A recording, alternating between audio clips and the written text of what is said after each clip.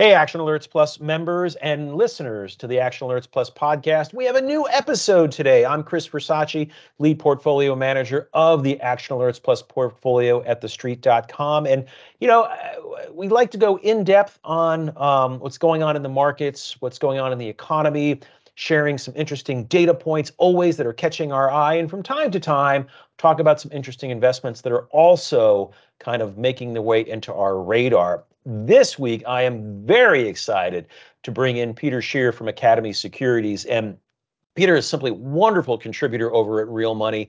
And if you haven't read his stuff, I really, really suggest that you go do it. But what I like about talking to Peter, and we've done this a few times in the past, is while we tend to be like-minded, we approach things from a very different perspective. Because while I am a dyed-in-the-wool equity geek, Peter leans more into something better known as fixed income. So it's always a great, back and forth between us. So with that, Peter, thank you so much for joining us.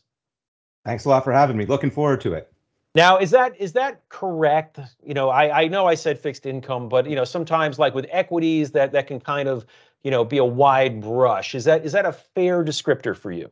It is. It's I started my life in high yield and in credit derivatives, then did some very esoteric financing type stuff, so aircraft leasing, synthetic CLOs, and then ultimately morphed into, I call it a beta trader. So I actually helped create the CDS indices. I traded ABX. So anyone who's read The Big Short, now I was the market maker of the CDX versions, but I did trade with those people at the time. I'm still bitter about that because the movie and the book make it sound like they're the only people who figured it out. And unfortunately, people figured it out in 2005, 2006, and Right. just were too early. So lots of people kind of understood that. And then I got very involved in ETFs. And since then, I've transformed. And now I'm definitely more of a macro, but I do think of everything in terms of fixed income and credit. And I have to admit, it was when I first started dealing more and more with retail people that I learned fixed income. Because where I was, it was always called credit. And Right. you realize, okay, it's fixed income as broadly, but I think it covers the idea. I'm thinking about the world from rates and from the bond side. I think the one thing that always plays well is equity people tend to, I think, generically think about the upside, and credit people think about the downside because all you're ever Yes. going to do is get your money back. Correct. Correct. What could go wrong? Yes. So before we dive into it, just quickly give the listeners a description. What is it you're doing at Academy Securities specifically? So I'm our macro strategist at Academy Securities, which is quite an interesting firm. We're about 100 people. It's a service-disabled veteran-owned firm. Phil McConkey, former New York Giants, the president of the company. And we also work with 16 or 17 retired generals and admirals and one astronaut. So they serve as our geopolitical intelligence group. So what I've been able to do on top of layering my normal macro stuff, I've got this geopolitical insight that I can, turn into useful information, whether it's on Russia and Ukraine, what's going on with Iran. China seems to be the big topic. And I spend about 2/3 of my day with institutional asset managers and about a third of my day with corporations and working with treasurers and things like that. So that was a really exciting part and very different for me because I'd never really talked to corporations as directly as I do now. Hmm. Oh, wow. Yeah, I mean, I love those conversations with companies. It's one of the things I enjoy the most. This really spins out of my sell side analyst days is when you get to talking with CEOs, CFOs, or CCOs or business heads. It's just it's crazy because you ask questions and they answer, right? It's Yeah. kind of it's it's fun, and that's why we've started sharing some of the company conversations that we have here with Action Alerts Plus members and listeners to the podcast. But Yeah, that clearly a makes lot. complete sense. I've been shocked how, it's all public information, but for example, when GE was in a bit of trouble in AT&T, you could talk to the treasurers and CFOs and understand that they were going to take their debt seriously, not because they necessarily cared about the debt, but because they cared about the equity, the impact it was having on their equity. And so we called that the year of the debt diet, and it turned out great. So I think, they're pretty clear with their plans. And sometimes if you're just talking to asset managers, they get a little bit, tunnel Oh yeah. vision. Yes. Yeah. And the great thing too is, when you talk to management teams, one of the tricks that I always try to do, sorry, strategies, not tricks, is to work the food chain up and down. What are you seeing in your customers? What are you seeing in your suppliers? That sort of thing. But let's get into your wheelhouse because you said a couple things that I want to touch on just topic wise, but let's dig into the big one for this week. Obviously, SVB Financial signature. You're looking, as you mentioned, from a different perspective of mine. Did you see any signs that this was coming? Um, relatively few. One thing that's very disappointing to me is I've been trying to, everyone looks at analogies or what this market's like. And Mm-hmm. I think it's playing out much like 2015 and 16 did. And I don't know if you remember that clearly, but it was probably more of a credit thing, but everything was centered around energy. So the closer you were to energy, the bigger problems that you had in 2015. And I've been arguing that the same thing is playing out in this market, except it's going to be around disruptive. So the closer you were to disruptive companies, including private companies and crypto, the more problems you would have. So in hindsight, I'm not sure why I didn't link this to SVB, but I didn't. So I kind of missed that. So that part's not surprising. I think what did surprise me is what their portfolio looks like. I can't tell whether people just decided to not attend the day they taught the S&L crisis or what they were missing. Because banks that I've been working at, and when I talk to most banks, right, it's much more about credit risk. So you're trying to take credit spread. You are trying to find someone who will pay you a rate plus 200 basis points, and you fund at a rate plus 50 basis points, and you try and make that 150 basis points. Duration isn't something many banks like to do. They own it in some portfolios like their mortgages, et cetera, but they spend a lot of time hedging that. So it was kind of shocking to see the amount of duration this company had. And by duration, I mean they owned a lot of 10-year bonds. So they fund overnight and have this 10-year bond. And what I think happened to them when I look at hindsight is they almost quadrupled their deposit base during COVID. So they went from, call it 50 some odd billion to almost 200 billion in deposits. Mm-hmm. And they did that during the period where we were in ZERP. So there was absolutely no yield to be had. Right. And so a lot of other regional banks saw deposits increase, but only as a small percentage of their existing deposit base. So I think this, Silvergate Capital, Signature, all probably experienced very similar things. I think when you look at some of the other companies that have been under pressure, you can see that sort of trend.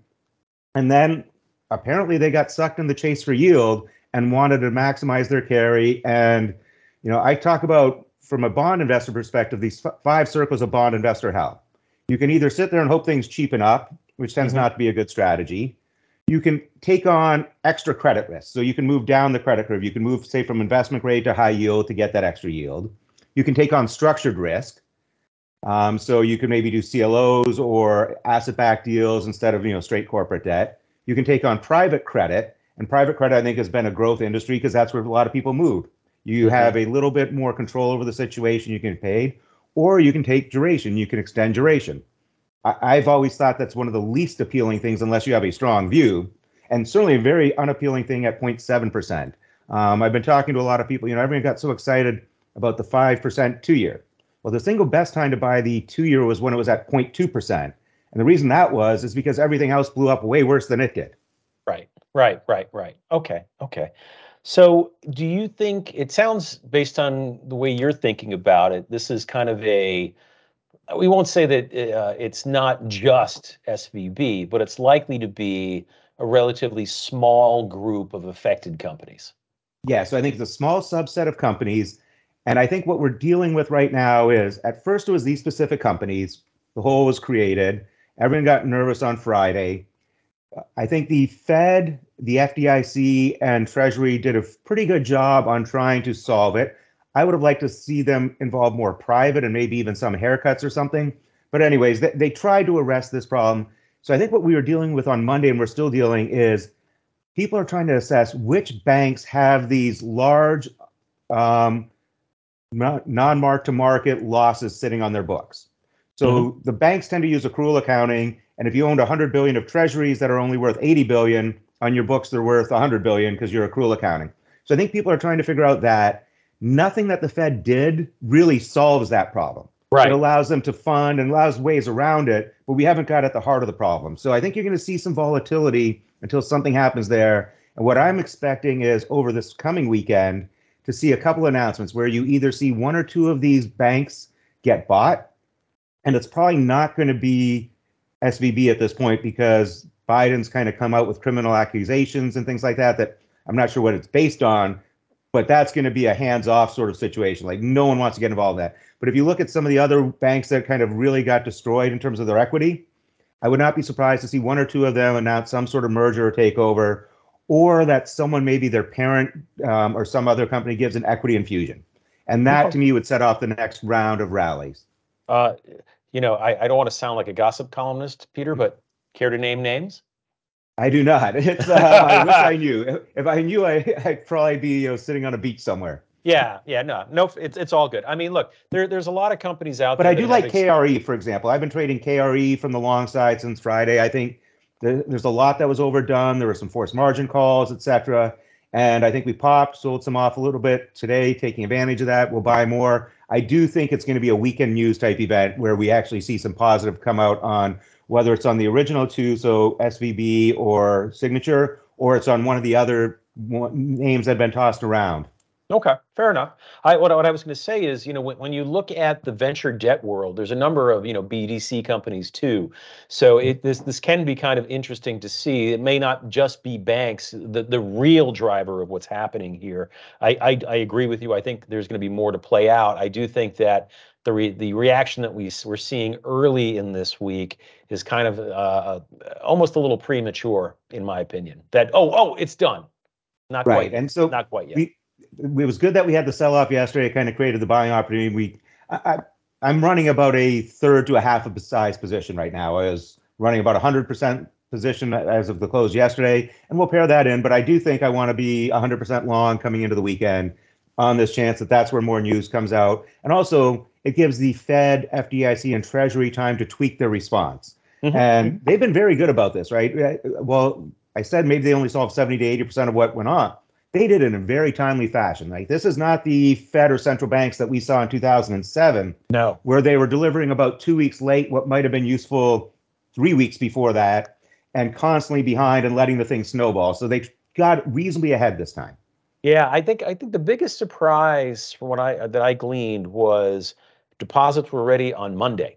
And I think everybody expected them to step in, but it would take a week, maybe 2 weeks to get it done to your point in timing. But I mean, they moved very quickly. And I was surprised to see what we saw Sunday night. But, on the other hand, though, and I wrote about this in the AAP roundup on Friday, a lot of these things tend to get hammered out not during market hours. So weekends are great. I alluded to a fact that's why we tend to have like merger Mondays, right? Because the Yeah. final terms are hammered out all over the weekend. Markets are closed, not worried about news slipping, although sometimes it does happen late Sunday night.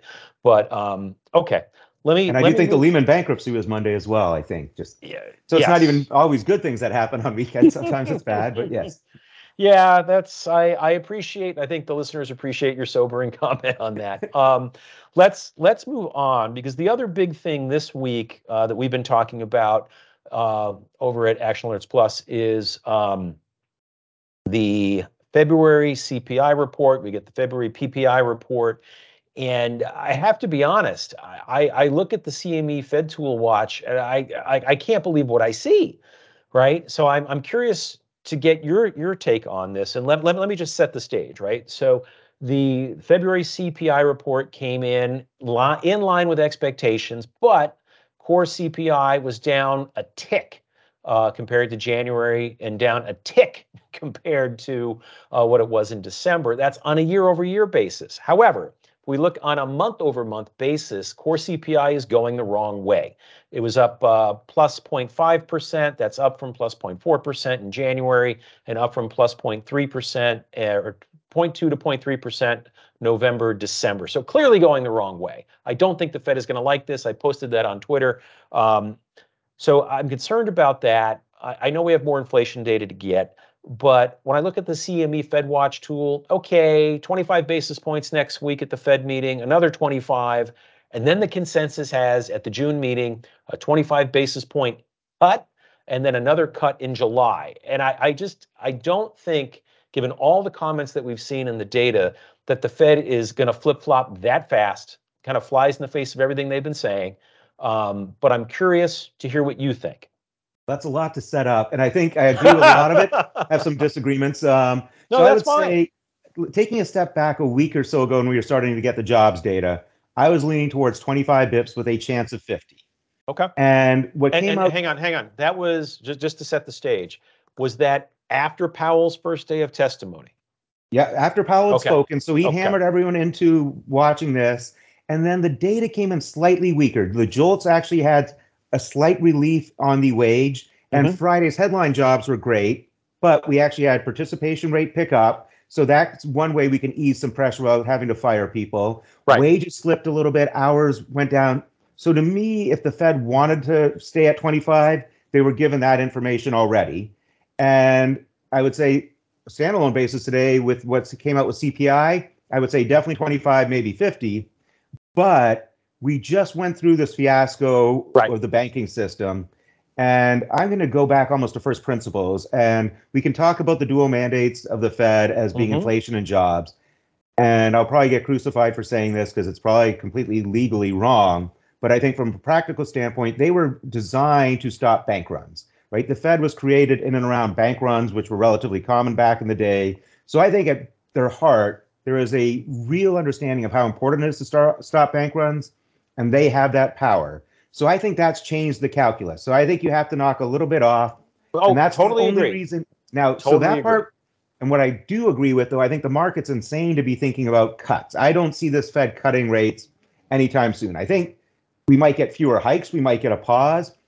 It's going to take something extreme. I think what we're more likely to see is them to suspend the quantitative tightening before we see a rate cut.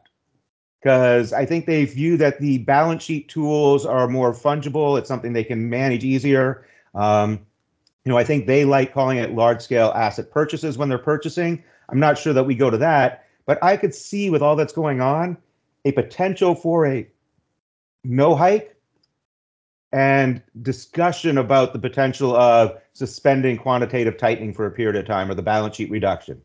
So that to me, if we get something like that, that would be the off to the races case. I'd be shocked if we get a rate cut. I could see a rate hike. I'm leaning more towards zero, but again, it's all going to depend if we can get some of these banks resolved over the coming week. Maybe they go back to that 25. And the Okay. So, CPI data definitely it pushed in that direction. I don't think had it come in like double expectations or something, the right. Fed would have a very difficult job. I think there's just enough that they can massage this to however they want. Okay, well, we'll see about that. I do have a clarifying question for you because a lot of folks have been really focused in on the rate cut, but you said something about kind of dialing back quantitative easing, right? So do you think that we would see them do that first before they were to cut rates, as had been the thought process before this happened?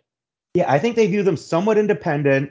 And I think right now, if you're really thinking about the pressure in the system, and it's a systemic sort of risk, right? That probably comes more not from the high rates, but you basically have a large scale seller in the room who, if you take away, that will balance some of those cash flows right now. And I think it'll affect bond prices, equity prices. It stabilizes things. So to me, I could see them doing that before cutting rates.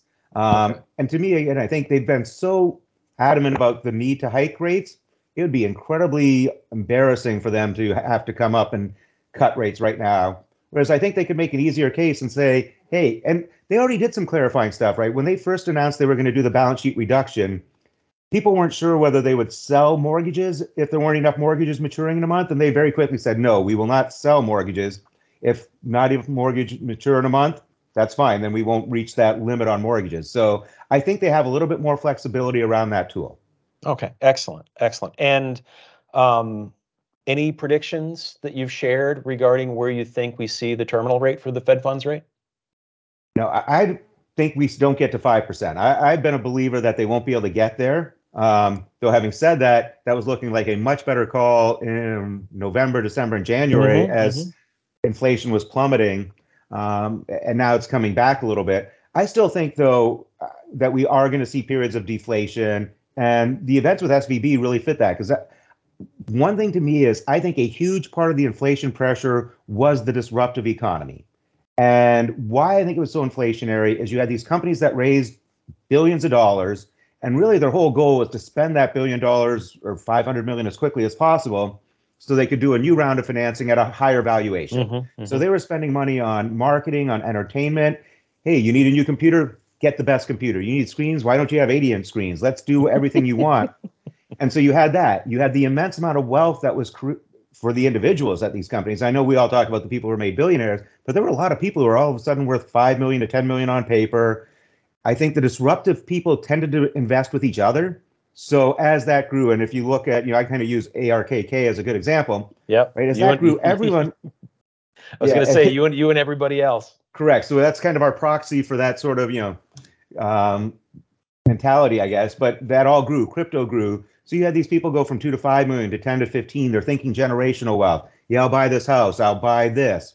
And all of a sudden, not only is that gone, it, people were already, I think, under some pressure about their jobs. Where's my job coming? Because we're seeing layoffs in that sort of industry. And the spending's dropped everywhere. So I think you're seeing it in hotels in Miami. You're seeing it in some of the, anywhere that was a real hub for that disruptive business is Hmm. where you're seeing the pressure points. And this, unfortunately, is going to be a stark reminder of how quickly things can unwind. Interesting. Interesting. The Okay. Fed stopped it from unwinding, but right, there were a lot of companies, I think, that were in real fear that they wouldn't be able to meet payrolls by the end of a week or something. And what happens to them with that cash gone in this environment? So Correct. again, to me, that'll breed more conservatism within that industry. Okay, okay. And just one other question, because I'm curious to see what you think on this. I think I was reading last week that one of the members of the ECB was saying they don't see that institution getting to its 2% inflation target to late 2024, early 2025. Do you think that's the type of time frame that we're likely to see here in the States as well, or do you think we get there sooner? I think we get there sooner because I still think there's this inventory overhang. Having said that, I also think they're not going to be in a rush if it doesn't come naturally. They're not going to go crazy and put us to 6% to try and drive us. So I think anything sub 4% and realistically 3.5%, they're gonna be cautious to go too far. And Okay. especially right now, right?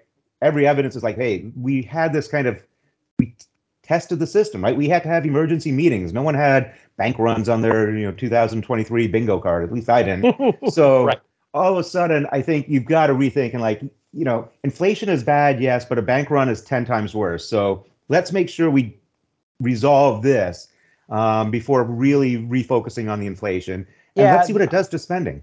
yeah, I agree with you. The only thing I think that makes it hard, and this is the work that you alluded to is being done this week, is that it is a subset, right? This isn't like back, 2008, 2009, Yeah. where the majority, let's just say, of banks were involved in, the mortgage market, right? Yeah. So very different, very different. Yeah. So maybe And the it's a little. underlying assets are actually very easy to understand and price. Their treasuries, their agency Mhm. mortgages. So, they've got a few maybe funkier loans and things like that. But yes, this is a very different situation. And that's why I think the Fed has to make sure that this doesn't become something where all banks start feeling the pressure to sell or reduce assets. And that's why I think it was key, the depositor, just keep this stable, let the system stabilize, and people can forget about this in 2 or 3 months. I sure hope so. Let's switch gears, and I'm going to do this in a not so obvious way. What I want to do, just given the background of your firm and everything, and some of the folks that you mentioned early on, and the conversations that you tend to have, what is your thinking about defense spending? And if memory serves, the proposed 2024 budget from the White House is looking for another increase, but we've got the debt ceiling. How do you reconcile all of this? Whew. Well, I think we are going to see ongoing defense spending. Hmm. It's, partly we are ultimately going to have to replace the equipment we've been sending to Ukraine. So, yes, Ukraine's been getting much of the older equipment, but as we deplete our warehouses, I think that is occurring. I think it's occurring across Europe as well. And Europe, in fact, I think they're going to see their defense budgets go up at a lot of places because they are much more front and center to being exposed to, Russian aggression. Hmm. So Hmm. I think we're going to see that. I think one wild card is going to be, does China sell weapons to Russia? If that occurs, I think everyone's going to feel the need to ramp up, weapons capability. One thing we did talk a lot about at Academy has been, are we building the right systems? You've got China probably in particular, Russia, cyber is cheap and easy, drone technology, cheap and easy, aircraft carriers, super powerful, very expensive. And so I think that's a debate that's going on within these circles is what are we supposed to be spending on? Where are we supposed to be spending it on? And making sure too that we really include information warfare as part of this national defense, national budget.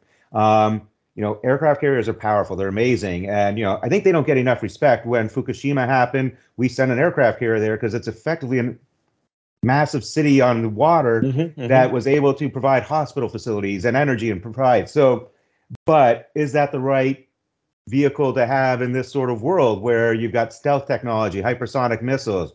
The other talk, do we need to go back to more and more automated? We actually took away some automation because there's always a risk with automation. The computer does something wrong. And I think we've always lived in a society, probably like our criminal justice system, right? You'd rather have nine, guilty people go free before, sending one innocent person to jail. So we don't want to accidentally shoot a plane or something that's not a target. But all these things are going to be tested. We're, I think, learning a lot from what's good out there. But yeah, I expect that will continue and that we are going to see defense spending increase at the very least, or not maybe increase, but stays high as we have to, at the very least, replace what we're depleting through our donations or, to Ukraine. So kind of at sustained levels. I think it's sustained right now, Okay. but they're going to be developing new technologies. One of our generals worked with DARPA, which is just fascinating. So that's really where the Army has helped, traditionally fund new technologies. I think that's seeing more and more funding going to that, and that's going to be a big part because I think we realize that it's only with China, it's a technological race that we're in, and a lot of that, China has, I guess, the advantage. It's a juggernaut, right? We're going to put X amount of money in this. This is the direction. Everyone's going to work on that. And the U.S. is like, here, you guys all try and do things, and we'll see which ones rise to the top. And it's been a very successful way. I think it continues. But I would think there's going to be some neat innovation there, and there's going to be investment opportunities in the sorts of companies that can figure out what the new technologies are that are going to be required for the military. Because really, in so many ways, right, the military has often been what sponsored some of the development of technology. Oh, I mean, it was one of the early adopters of the chip industry. They invest in, tremendous amounts of money there. And I just remember that the big jump from 1G to 2G phones was the arrival of the gallium arsenide power amplifier. And that technology was developed for, I think it was hypersonic aircraft. And it was only until the mobile phone industry came in with the volume to drive the pricing down that we started to see that adoption. So I mean, Yeah, people that's speak people. fascinating. And I think on sustainability and things, I know they're all trying to work on ways for units to be more compact, self-sustainable, right? Everyone in particular, it's been a huge eye opener with the Russian convoy lines, right? Needing oil, needing gas to run. So I think they're looking at alternative energy sources, ways to keep things in the field without having long supply chains. So I think we'll see a lot of that. And the one thing that this really does dovetail to a lot of our conversations, I think, with corporations is everyone, I think, is starting to look at things from a security standpoint and Yeah. not necessarily national security, but companies have to start looking and saying, how secure is my supply chain? Is my IP secure? How do we do that? Can I go and kick the tires in my factory? So I think that's driving this huge shift. And it's kind of in parallel with what's going on at the national security level, is corporates are really, I think, much more aware about these. How secure are they? Right. No, I totally agree. To me, the easy play on that is cybersecurity. To me, it's the digital utility, right? Everybody's got to have it. Yep. So Peter, before we get out of here, we did cover quite a bit. One other question relating to defense. There are a number of key companies out there: Lockheed, Northrop, Raytheon, GD, or General Dynamics. Anyone you like better than the other? you know, we're so involved with the industry. I think we try not to pick favorites or anything, but I do think you'll see the growth. I think that's where you wind up having to assess what are the platforms that are going to make the cut 5 to 10 years down the road, and the companies that are best in that are there. So I think some of the big ones are interesting, but I think if you can identify what are the smaller players who are really doing the R&D that one of the big players is going to want, that's kind of my investing style as a whole. I always like biotech. I like things. One of the smartest things I ever heard was at a conference, Michael Milken, this was 2000 and 2001. He said, Merrill Lynch, 1975, put out a research report saying tech is great. How good did this guy do? Right? Everyone's like, oh, it's 2000. Everyone's like, oh, awesome. He's like, no, it was horrible. It was Dell, it was DEC, it was all these companies, NCR, National Cat, that no longer really exist. They weren't what drove it. And so he's always like, look where the R&D is, because those are the companies that will amongst them figure the thing out and become very valuable to the big competitors. So I'm always kind of scrounging around a little bit more in the high beta, and I'd rather put less money at work, but in higher risk things and spread across.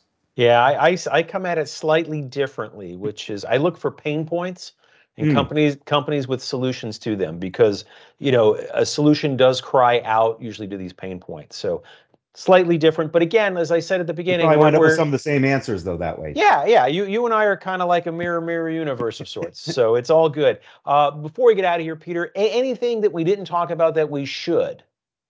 Debt ceiling. I think, Okay. fortunately, I haven't had to worry about the debt ceiling for 10 years or longer because it all goes through the same machinations. I'm a little bit concerned what we saw with the election of the Speaker of the House, that this Mm-hmm. DC is already different. And I'm concerned. I've heard one theory that this little bank run fear that we have will consolidate everyone. I'm more leaning to the camp that this is just going to give people new ammunition to argue someone got bailed out, someone didn't get bailed out. And I think this will actually make the debt ceiling debate worse. And so this is the most worried I've been about the debt ceiling in at least probably ever. Okay. So I'm still not sure the exact implications, how long it would last, but I think that's going to be something. And even last Thursday, I know we mostly were reacting to the news about Silicon Valley Bank, but Biden's budget announcement did not help markets because it was pretty clear there was no conciliation. We are going to start at polar extremes and see where we all get. And I just don't have the faith that this DC plays politics the way DC traditionally plays politics. I agree with you on that. It seems more polarized than ever. And I would say the social media does not help. No, everyone's searching for their sound bites, and sound bites then take on a life of their own. Correct, 100%. Well, any closing sound bites for the podcast today, Peter? I'm comfortable with risk here. I think the Fed's going to have to pull back a little bit. I think, we could get to 4,100, 4,200 on the S&P 500. I prefer banks. I'm going to try and trade those from the KRE side of things. Um, Watching closely, though, what happens with Russia and Ukraine, whether we head towards peace or whether we head towards China selling weapons to Russia. I think if we get the latter, that's a big risk off move for the markets. And then I'm kind of hoping and crossing my fingers that the debt ceiling stays away long enough for this rally to pop, because otherwise, I think as the debt ceiling starts coming front and center, I'm going to want to turn bearish again. So you said 41, 4,200 on the Yeah. S&P 500. Where do you see the downside? Because we have been trapped in this range for quite some time. I think if we break through, I could see sub 3,600, maybe even the 3,400 level. Okay. Because that'll be then, ooh, something's gone wrong.